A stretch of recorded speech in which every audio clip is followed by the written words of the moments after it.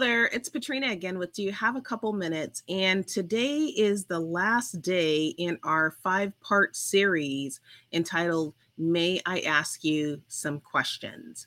So again, just to reiterate that we started off with the idea that the better we know ourselves, the better we will be able to make decisions that align with who we want to be, the better we'll be able to come from a place of knowing our strengths and what we have to contribute, what we have to learn, and how we will also be able to better interact with others.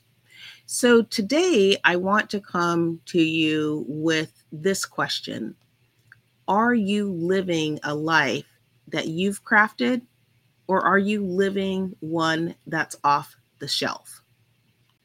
And by that, I mean, sometimes people have expectations for us that aren't our own expectations. So they've kind of designed this life that they think indicates success or they think indicates happiness. But that doesn't always align with the strengths that we have to bring and the things that make us happy and that we can contribute to at a very high level. Of course, there are variances with when you buy anything off of the shelf. You can buy the cheapest version of something, or you can buy a higher version of something, but it's still off of the shelf and it then still has some limitations around it because you're selecting something versus really designing something.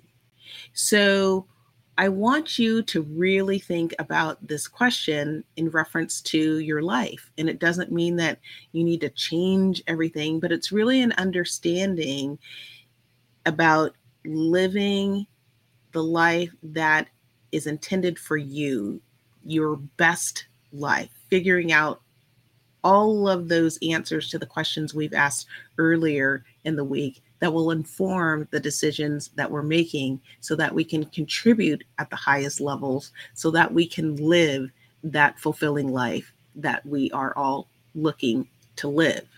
You know, life is a gift. It definitely should be treasured. It's also perishable, right? So we need to take the time to understand how we can best live that life, best create the legacy that we want to create and contribute and experience those things that we want to experience. And with that, that is my 2 minutes. I hope that you found that this has been a series that's been interesting, definitely something that's been inspiring, something to help you think, learn, grow, and ultimately live a more fulfilling life. And again, if you found that this has been interesting, I hope that you'll share it with others so that they can benefit too. Until next time, bye-bye.